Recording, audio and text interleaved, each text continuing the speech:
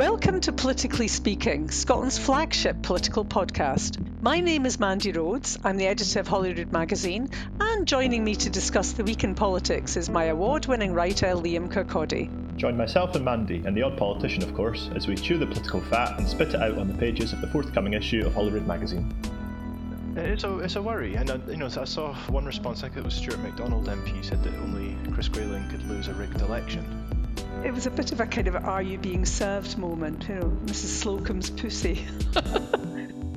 That's true. I have a haircut almost straight after this. I've met some hipsters. Some local hipsters have promised that they can sort me out. I mean, I've actually, for this podcast, I've interviewed John McNally, the SNP MP for Falkirk. He was a hairdresser and a barber for, I think he said 50 years before entering politics. Interestingly, he was in London in the 70s as a hairdresser, training with the likes of Vidal Sassoon. That's a very important message. Hairdressers in general have a very good understanding of their clientele. Okay, so first up this week we have Good Week, Bad Week. That's our regular part of the show where we talk about the changing fortunes of political players in Scotland and beyond. Right, Mandy, I think I've got a very good week this week, although it's potentially a bad week for John Nicholson, depending on how you want to cut it. Okay. You've probably got an idea of what this is already, but it's basically the sight of seeing the show taken away from him, basically by his cat Rocco during a meeting of a parliamentary committee meeting. The cat walks in front of the camera, does a little dance, sticks the tail up in the way, and he has to intervene. Yeah. I think the important bit to add in there, Liam, was that it was a Zoom meeting. So it was obviously a virtual meeting. So they were all joining virtually, and John's cat Rocco walked in front of the screen, showing perhaps just the top of his tail as it moved across, which caused great hilarity.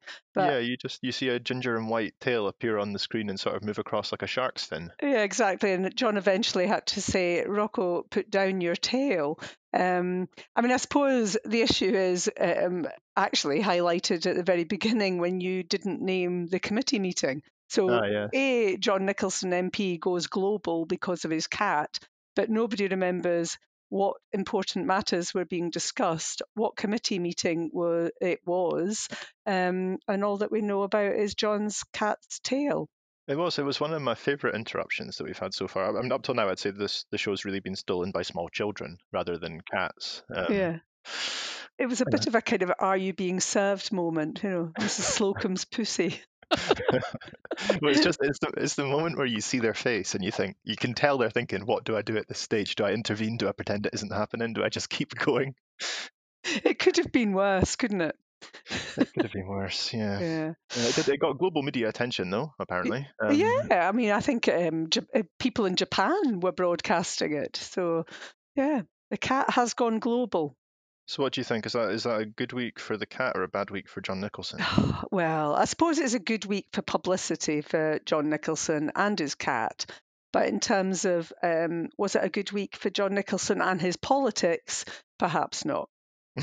No. Okay, well, that's my first one. I've actually got another one for Good Week, which I think you're probably going to be pretty on board with. But first, I have an idea for Bad Week. Yeah. And that is that it's a bad week for Chris Grayling, having found himself outwitted in his attempt to become chair of the Security and Intelligence Committee, in fact, outwitted by his own party.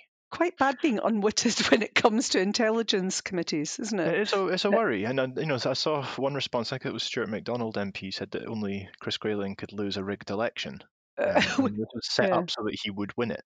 Yeah, I mean, I think probably just going back through this, I mean, it was a bad week for Chris Grayling, who didn't become chair of the Intelligence and Security Committee, but probably also a bad week for Julian Lewis, who is also a Tory, and he did become the chair of the Intelligence and Security Committee, but he also had the Tory whip removed from him.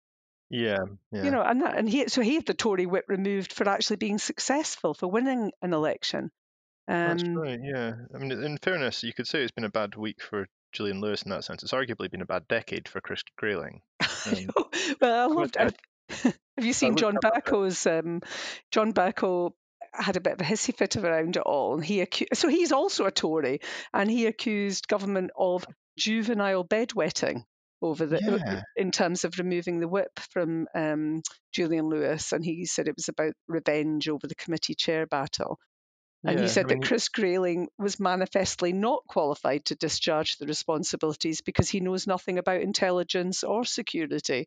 Well, yeah, I mean, this actually prompted me to have a look back through Chris Grayling's best bit, if you will. Yeah. His first ministerial post was actually as employment minister.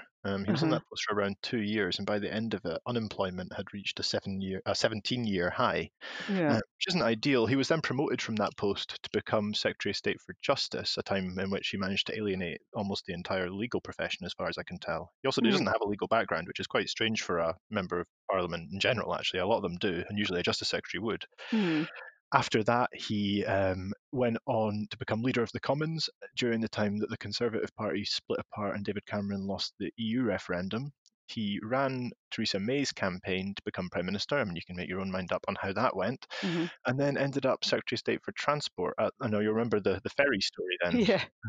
They ended up paying a company for ferries to run a ferry service, and they didn't own any ferries at all. Exactly. Well, you can see why it was an obvious choice for Boris Johnson to be the chair of the Intelligence and Securities Committee. I mean, I interviewed Malcolm Rifkin once, who was chair of that committee. It's a very prestigious committee. And he was quite an effective chair, though, wasn't he? Yeah, and he also looked the part, if that means anything. But he told me that a character in the James Bond film, the Skyfall movie, was based on him as chair of the INS committee. Which left him neither shaken nor stirred. You've been working on that, haven't you? I think he'd been working on it, to be honest. Yeah, fair enough. I can imagine the headline. So a bit of a mixed bag in terms of a good week, bad week on that committee and the election of the chair. Yeah. And also, Liam, a really, really bad week for journalists. So 180 job losses to go at The Guardian. We've already heard about 60 to go at the BBC in Scotland. And the Herald are also losing journalists as NewsQuest makes an announcement about cuts there. I mean, I think what's upset me more than anything is the glee with which some people, respond to that kind of news, as if it's a good thing that journalists should lose their jobs, particularly at a time when we should be really scrutinising what is going on in the world. No, I know. It feels relentless, and I guess those cuts that you've mentioned all come from sort of different reasoning. There are some news outlets that it feels like there's just kind of asset stripping going on, and then you've got the Guardian, which is obviously run on a different business model. But yeah, no, I know what you mean, and there's no getting away from the fact that the internet is really kind of central to this, and I think that's sort of linked to what you're talking about in terms of the response. You see a journalist announcing that they're going to be made redundant, and there are people who just appear to just taunt them. Yeah. I mean, I think it's like everything at the moment. It also can be split down constitutional lines, which is just bizarre. I mean, at the moment, I'm happy to say that I'm actually recruiting for a journalist. And some of the responses even to that, when I announced on Twitter that we had a job vacancy, bizarre again. I mean, I was asked if I certainly wouldn't be taking anybody from the MSM, the mainstream media, as if we're not actually part of that. I was asked if they had to be members of the union, and I was a bit confused about that, about whether people thought it was a good thing or a bad thing to be in a trade union. I wonder if that's meant to be a sign that they're part of the MSM. If they're willing I think that's the case. Yeah. So not it's good. horrific. No, really bad week. Yeah. I think the other thing about the Guardian job losses as well that's prompted a lot of comment is that a lot of them seem to be going from the features section. Yeah. And that's where you get all the great analysis as well. No, I know. I think a lot of people actually probably would be more likely to buy a paper on the weekend, like a paper like that. I mean, I guess you'll know more about it than me, but the production costs will be higher too to put out that sort of supplement. Potentially, but you'd have also thought that that's where some of the advertising was. But I mean, I don't know. I don't understand. As you say, the Guardian has a very different model, a commercial model to the Herald and to the BBC. They are all going for different reasons, but certainly with the Guardian, they've cited the effect of lockdown and drop in revenue. Adverts, sorry. I mean, it just and the thing is, and the Guardian have massive online traffic, up there with anywhere in the world. I think they were at about 12 million hits a day at one point, and they're not making money from it. So, No. you saw the same from BuzzFeed as well. They just had massive traffic, but no one's really managed to properly turn that into a working model. Yeah. Very sad day for the industry anyway. I do have one good week to end it on, at least, which I think will make you very cheerful based on your previous comments, and that's that it's a good week for anyone who wants a haircut. It is indeed. I mean, well, actually, Liam, both of us have hair appointments to do. That's true. I have a haircut almost straight after this. I've met some hipsters. Some local hipsters have promised that they can sort me out. It's got a kind of shady feel to it, to be honest. I mean, actually, Nicola Sturgeon tweeted a pic of herself at the hairdresser's saying the sweetest of reunions. And I do think everybody, I mean, all my girlfriends are all talking about their hair appointments and whether or not they should go back to the colour that they were, whether that was a natural colour or not. So it's prompting a lot of discussion, but there's also quite a serious, well, there is a serious side to it. So I think there's confusion, as there has been about lots of lifting of restrictions. Yeah. So you can get haircuts done as long as the hairdresser and you are carrying out various precautions like wearing face masks, etc. Beauty salons are going to be able to open, I think, from next week in Scotland, but this week in England, but not allowed to carry out certain procedures. So it seems to me that everything below the neck can get done, but everything on the face cannot. And yet barbers are able to do men's beards, as I understand it. Well, yeah. See, I thought that as well. Actually, I went to one place. This is why I had to end up in the kind of hipster place. The first place just didn't have any space at all, and they say they're not doing any beards. And then the hipsters also say that they're not going to do any beards, which would have been more disappointing, obviously, if I had a beard. Yeah, we had this discussion. You don't have a beard. Well, not now, no. I mean, I wonder if that's why they refused to work on it. In retrospect. Yeah, probably. So I don't know though. I mean, because they'll be interpreting different guidance, and I think maybe part of it is that some places are taking Boris Johnson's announcements as read for Scotland as well. I'm not sure, but I agree there is certainly a huge amount of confusion. Yeah, well, Monica Lennon, the MSP, she tweeted about one of her constituents who I think owns beauty salons, and they had a letter that had come from the Scottish government saying that there were no restrictions. While other salons, including my own, they're opening from next week, but they've told they can't do any facial work. So as I say, Brazilians are fine, but brows are a no-no. So I'll be kind of beautified from the waist down, apparently. But actually, on it, and it is a serious note, there's a lot of jobs in the beauty sector. I think across the UK, we're probably talking about 600,000 jobs linked to it, and it's a £7 billion industry. So it's not something that should be poked fun at. And yet, when William Ragg, the MP, asked about the future of the beauty sector in his constituency, Boris Johnson, in his usual joking manner, said that he hoped one day I'll be going with him to Lush Beauty. And the backbenchers thought that was very, very funny. It's funny stuff, isn't it? Well, I mean, I've actually, for this podcast, I've interviewed John McNally, the SNP MP for Falkirk. He was a hairdresser and a barber for, I said over 30 years. I think he said 50 years before entering politics. Interestingly, he was in London in the 70s as a hairdresser, training with the likes of Vidal Sassoon. He co-chairs the all-party parliamentary group on barbering, hairdressing and cosmetology. And he's written to the Chancellor for clarity, basically, on what support the industry is getting, but also why there is this disparity about what they can and can't do. And he said that for an industry that's dominated by women as a workforce and also provided basically their services to a largely female clientele, the restrictions are just yet another attack on women. And are we going to cut to that now? We are now. So, John McNally, you've been an MP for Falkirk since 2015, but before that, you were a hairdresser for 30 years. And while obviously everything about this pandemic is a tragedy, not being able to get your hair done has become a bit of a thing. Do you understand that? Absolutely understand it. I have to correct you. I was a hairdresser for nearly 50 years. So, yeah, I don't need a reminder of that. But you're absolutely right. the hairdressing and the beauty business is probably a crucial part of everybody's well-being, mentally and physically. People like to look right, and you're not long in learning that when you're in that business. Yeah. But it becomes more apparent as you go on how much importance people pay to just how they look and how they feel about themselves. We've seen lots of politicians posting pictures of their own DIY efforts. Is that kind of amateur approach to hair something you'd encourage?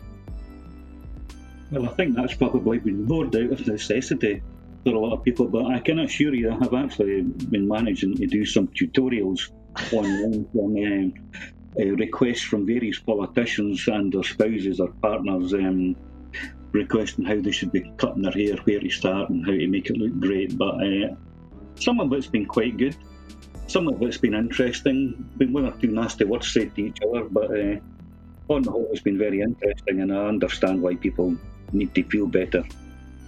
I understand that you gave the Transport Secretary, Michael Matheson, a couple of tips about his own hair, but then gave him quite a critique of his own efforts after seeing him on television. Yeah, well, that was a different route from normal. So, yeah, we did that. I had to advise him on what the kind of clippers to get and how to start and finish it. But I think he did a pretty good job of it, in fact. I couldn't quite believe he'd managed to get it so perfect, but then it's the scalp reducing.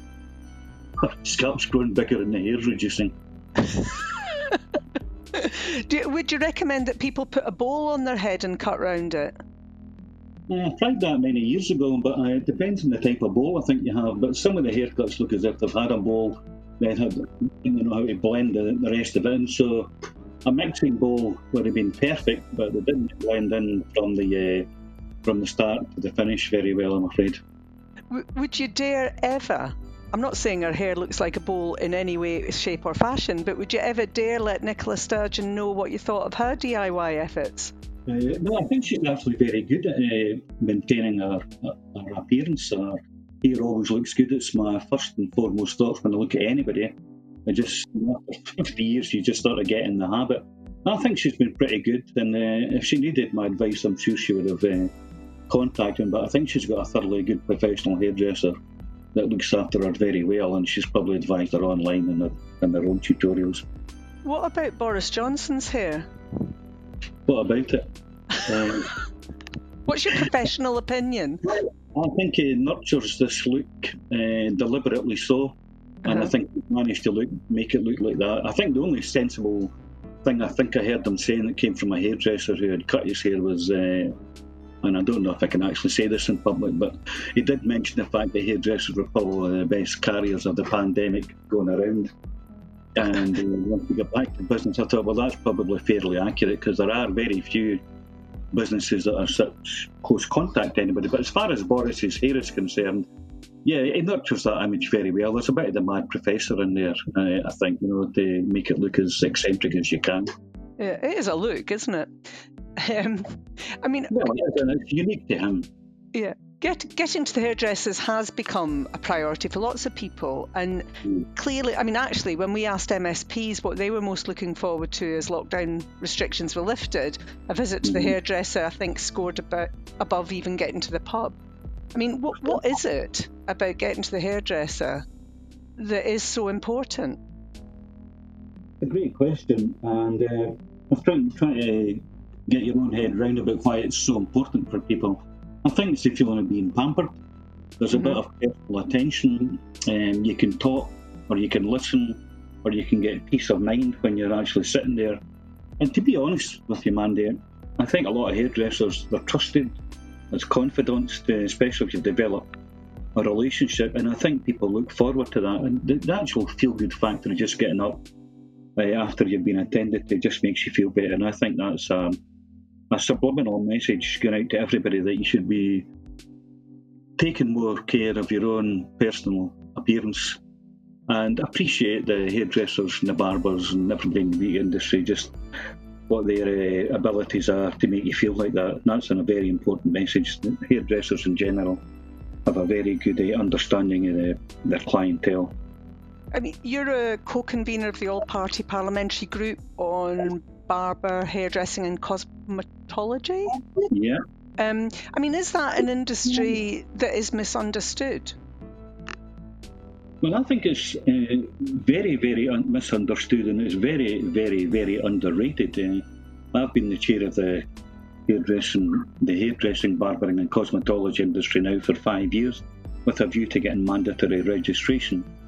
And it's kind of, when people start talking about the hairdressing industry, I don't think they actually understand the level of impact, the economic impact. I mean, there's something like 340,000 people employed in the business. There's over 50,000 businesses, and probably more than that, contribute around 6.6 billion, I think it was, to the economy. Mm-hmm. So yeah, I think it's underestimated, and there's a smile comes to some faces when you talk about it, like a wee pat on the head. I think I've said this before, but hairdressers definitely have a different shaped head from everybody else, because they keep getting these wee patronising pats on them, and it kind of as if you're doing a really good job, but thanks very much, and go away and forget about you. So yes, it is. It's very much underestimated. Now, you've written, as chair of that group, to the Chancellor looking for more clarity on what services can be offered. There is a confusion, so people can get their legs waxed but not their eyebrows. And that leaves many of us a bit half done. Is that fair? I think there's a bit of a gender gap, a gender divide going on here. You know what? You can get your beard trimmed but not your legs waxed, and I have difficulty finding the differences, although there's sectors within the sectors, I would say. But generally speaking, I think the female side of things is probably disproportionately prejudiced against them, and I mean that very sincerely, having worked in the industry all my life. They can be overlooked. I mean, it's an industry dominated by a female workforce and a female clientele, and at the moment, I guess what we're saying is that some of the services women can't access them because you can't have your eyebrows. I mean, I obviously recognise men can get all these things done as well, but it does feel a bit like another attack on women. Yeah, I agree with you entirely. I mean, women in this instance, I would say that women going just getting themselves looked after, but not being allowed to take the same steps as men are taking, is absolutely totally disproportionate, and it always has been, I think. But in this particular instance, I think they should just say men and women should be able to go and get the services that require done and get it back to some sort of equal normality as quick as possible. And apart from that, it's the people in the profession themselves, as you've said. It's dominated by females. They want to get back to work. Many of them are the main or the only earner in their families. And being able to say that somebody else can do this in barbers but we can't, I think leaves a really bad taste in their mouth. Yeah. I mean, I suppose my beautician, who's waxed me for about 30 years and knows some secrets, they would probably say that they've always taken hygiene incredibly importantly. So they've probably always done the things that we're asking others to do. Yeah, I think that's exactly right. And I have spoken through many Zoom meetings since the start of the pandemic and the lockdown, and listened to the hundreds and hundreds of people on the preparation and the practices that they already employ and the high standards that they employ in the business. So you'd have thought, yeah, they would have been one of the examples I would have had to say this is good practice, this is best practice, and we should be looking at, in particular, the beauty industry and how to recognise how a business should be operating. I mean, the operators in this business have had a lot of experience, have went through lots of training at the highest level. And again and again and again, through the Zoom meetings we've had, they're all ready, well prepared, and understand their responsibilities. You talk, John, about how clients have a trust in their hairdresser, and I probably know that only too well. I mean, what does that mean? Have you, over the years, had lots of... I mean, hairdressers, in a way, become a bit like your counsellor. I mean, counsellor in terms of psychology rather than in your local government. Well, it's quite amazing. Some of the work that we've done on the All-Party Parliamentary Group is about the counselling with people that come in to speak to you. You can detect things about them. So, yeah, right. You become an ear. And what we've been trying to do is to develop the mandatory registration for hairdressing due to the barbering, so that when we hear somebody has a problem, we know how to ask the right question, how to signpost them in a way, in a manner that can help them. And again, because of this personal relationship you built up over a long period of time, people just feel absolutely relaxed with you. So it's an invaluable business. Sometimes I think, Mandy, we're the actual eyes and ears of a community, and we don't actually know what we know. And you can help many people just by providing links. It's interesting, John. I mean, because when I was with the BBC, I was making documentaries, and I spent quite a lot of time in hairdressers looking for a particular salon where we could talk about politics. And it was incredible. As you say, hairdressers seem to have just a finger on the pulse of the community. Is that the similarity for you with politics? You know, that the link I have with the community is probably my greatest strength. I'm very comfortable in positions when I'm speaking face-to-face with people. I love speaking face-to-face to people, and I particularly enjoy local community groups. And so that background provides you with the ability to go and speak to people. And it's interesting you say that, because you can look at the high end of politics and the great discussions that go on at a higher level, but you have to be mindful simultaneously that you're speaking in a manner that people understand. And you can't overlook the intelligence of people that are just basically sitting listening to what's going on and thinking, how does that affect me? How does it affect my community? And what can I do about it? So I've always had this idea that, like I borrowed it from my mother years ago. She said, if you want to change the world, you get busy in your own little corner. And I think we should all be mindful of that as a way to conduct our political lives. How does this affect people on the street? Well, you mentioned your mum there. I mean, why did you become a hairdresser? Was that something that was encouraged? I mean, you were a barber, right? So, but why was that something you wanted to do? That's a very, very interesting question. All my family before me were academics, teachers, etc. My mother used to say I was the first one to work in the family. I was the fourth in line.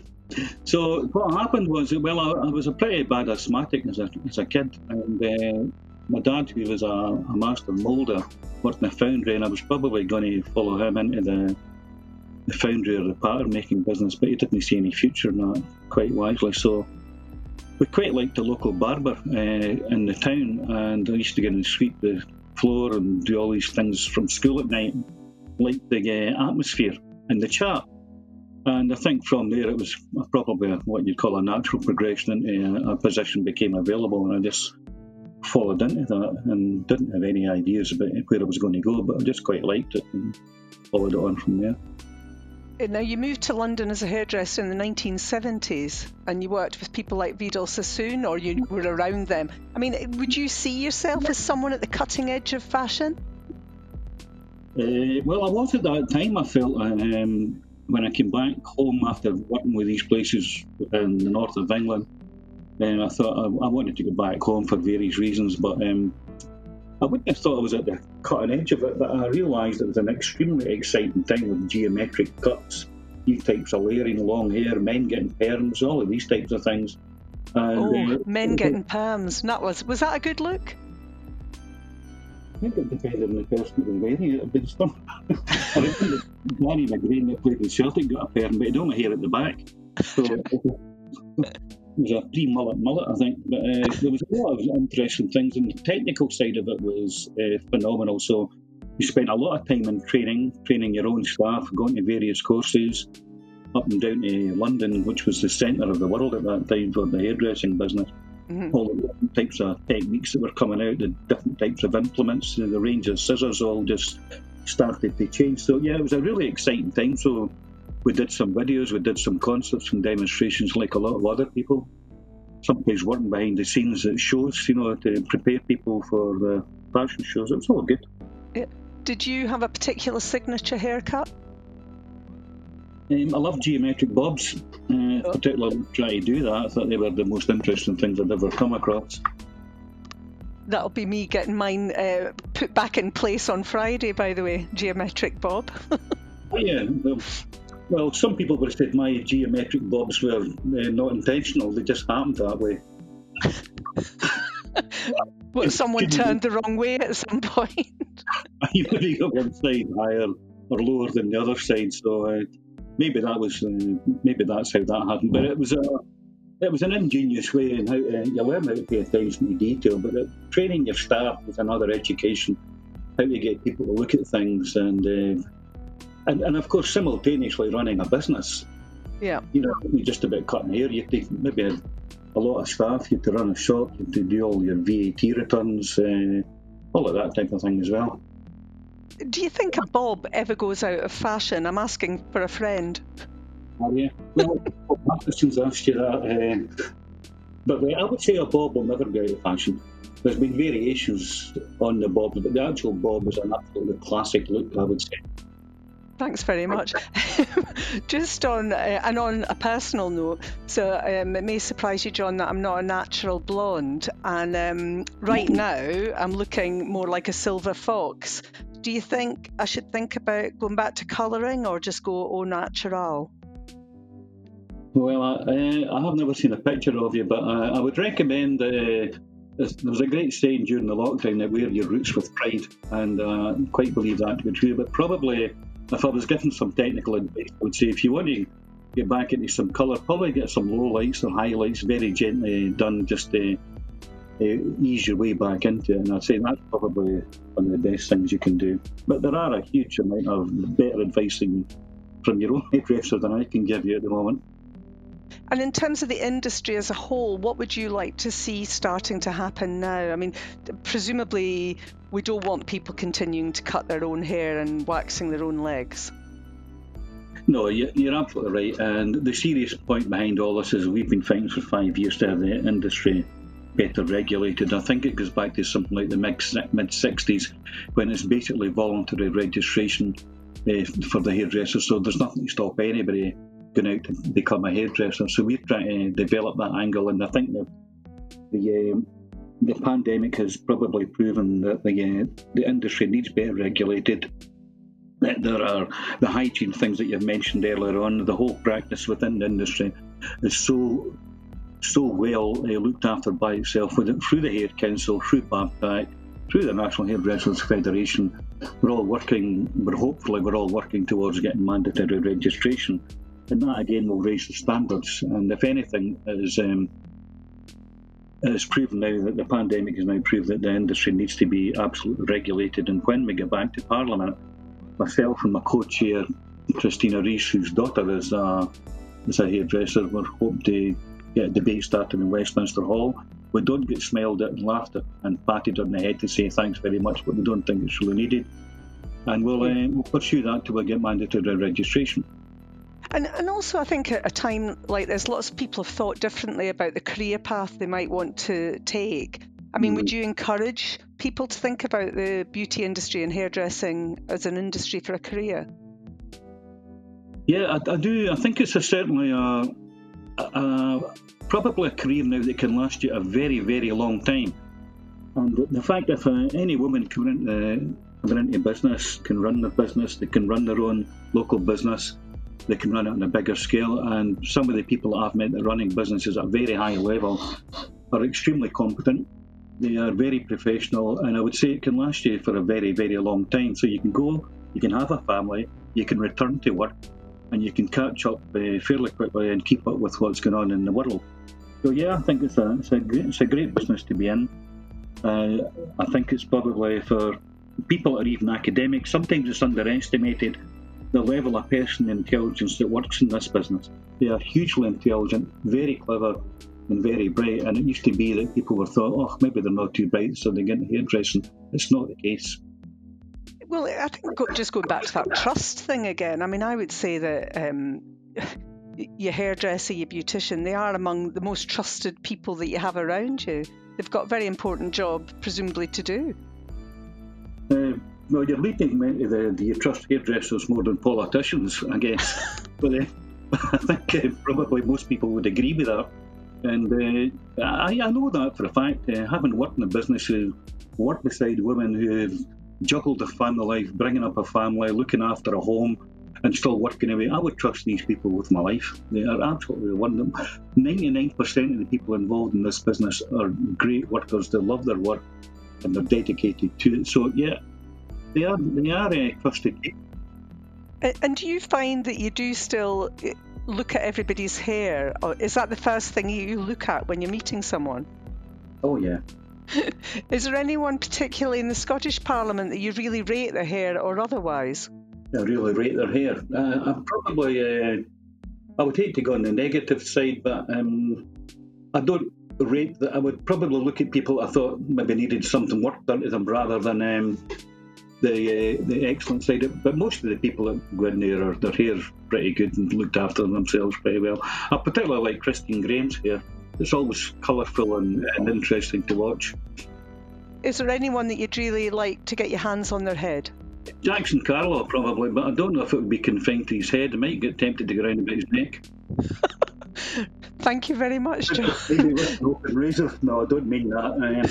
He's got a lovely head of hair, but and I'm fair jealous, as they say. But no, I think generally speaking, most of the politicians and everywhere are fairly well looked after, and probably because they're in the public eye, Mandy, they can look after themselves quite well. So I'm quite happy with the way most people look after their appearance. Good. John, thank you very much. Okay, and now it's time for the final part of the show. This is a section which was originally called Rant of the Week. Mandy Rhodes appears to have run out of Vanger recently. There's been very few rants, but I understand that you actually do have one this week. Well, kind of. I mean, we started this as a bit of a what's the man in the pub talking about? And I guess actually the whole face mask debate, which shouldn't be a debate, has got me going a bit. But also you're actually seeing pictures of men in pubs wearing face masks. I'm not quite sure how they drink their pints, but anyway. So on Sunday, a week or so ago, Michael Gove, who'd previously said that wearing a mask could actually be more dangerous than not wearing a mask, so it might make you act in a cavalier fashion, said that masks would not be made mandatory in England. That was followed a few days later by the Prime Minister indicating that they would in fact be made mandatory, and in fact they are going to be made mandatory in certain circumstances. And you know, within all of that, and I mean, I come from a basic point of we are living through a pandemic, which we know is spread through the air, is spread through droplets from your mouth or nose or breathing, whatever. I can't see why you could have an argument against wearing a face mask. No, it's a really strange one. In fact, that dispute you were talking about, I mean, on the same day, Liz Truss went to a Pret a Manger wearing a mask. 8 minutes later, Michael Gove went not wearing a mask, and then Matt Hancock ended up in a kind of what's become the latest confusing situation where they basically just appear to be trying to undermine the guy. It's become a sort of odd civil liberties thing, hasn't it? It's almost like it reminds me a little bit of the way people talked about passive smoking a long time ago, and the idea that they could basically just go around smoking whenever they wanted. I love the idea, though, that it's a civil liberties issue when people are trying to protect you from death. Yeah, I know I don't know if you saw the Desmond Swayne stuff in the Commons where he said it was an outrageous, monstrous imposition was what he called it, and he should be able to go shopping without wearing one. But I mean, Desmond Swayne, he's an older guy, like.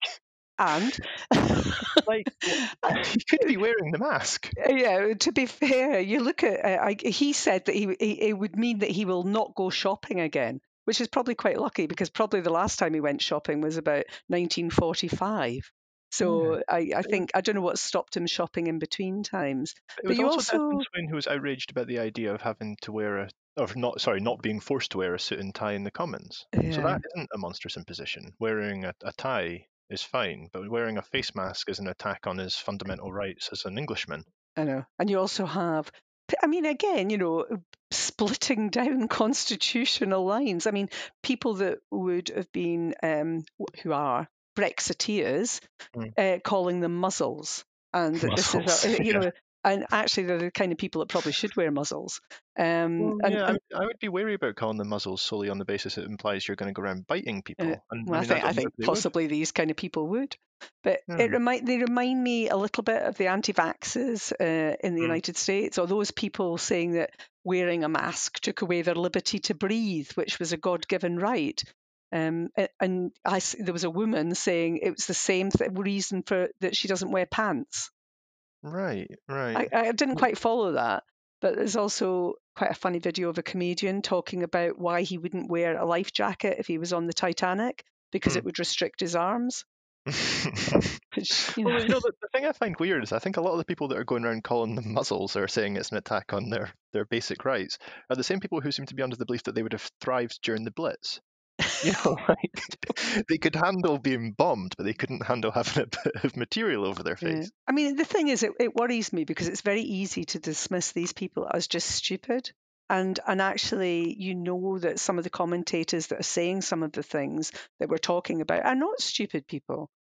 And yet, it's just provocative, wasn't it? It's needlessly provocative. Yeah. But you just get back to that very basic point of what harm does it do to you? Well, what I was wondering was if Boris Johnson wasn't Prime Minister, if he was just a columnist, I mean, what line do you think he'd be taking? Well, I think we all know the line that he would be taking. But I mean, up until recently, Jackson Carlaw, the leader of the Tories in Scotland, was making a bit of a play about the fact that Nicola Sturgeon had worn a face mask as if it was a publicity stunt. And I mean, there he was on the front page of the newspapers this week wearing a very heavy Harris Tweed face mask while about to enjoy a pint, which again made me wonder how that was going to happen. It sort of feeds into the constitutional stuff you're talking about, aren't you? I know. In one case, it's the Brexiteer pro-Remain argument. It seems to have fallen into those lines. And then if Nicola Sturgeon wears a tartan mask, then that gets interpreted in constitutional lines as well. Oh, I think there'll be symbolism about all kinds. Whatever you've got on your mask means something. I've been making masks out of socks. I tried to do that too, but it was a disaster. I might suggest that wearing my old socks is actually harmful, but anyway, I just think this is one occasion where I feel politicians don't actually need to do anything about this because they seem to have just confused the matter. So that's my rant. So they say a week is a long time in politics, and you've just heard a fraction of that condensed into today's Politically Speaking podcast. I hope we've enlightened and entertained, and the next time you hear someone say they're not interested in politics, remember you know a podcast that can help them with that. If you enjoyed this episode of Politically Speaking from Holyrood Magazine and the chat between Liam and I, remember to subscribe and leave a review, and tell your friends to subscribe too. We're available on Apple Podcasts, Spotify, and wherever you listen to podcasts. Also remember to check out our fortnightly release of Holyrood Magazine, available in print or online at holyrood.com. Bye for now.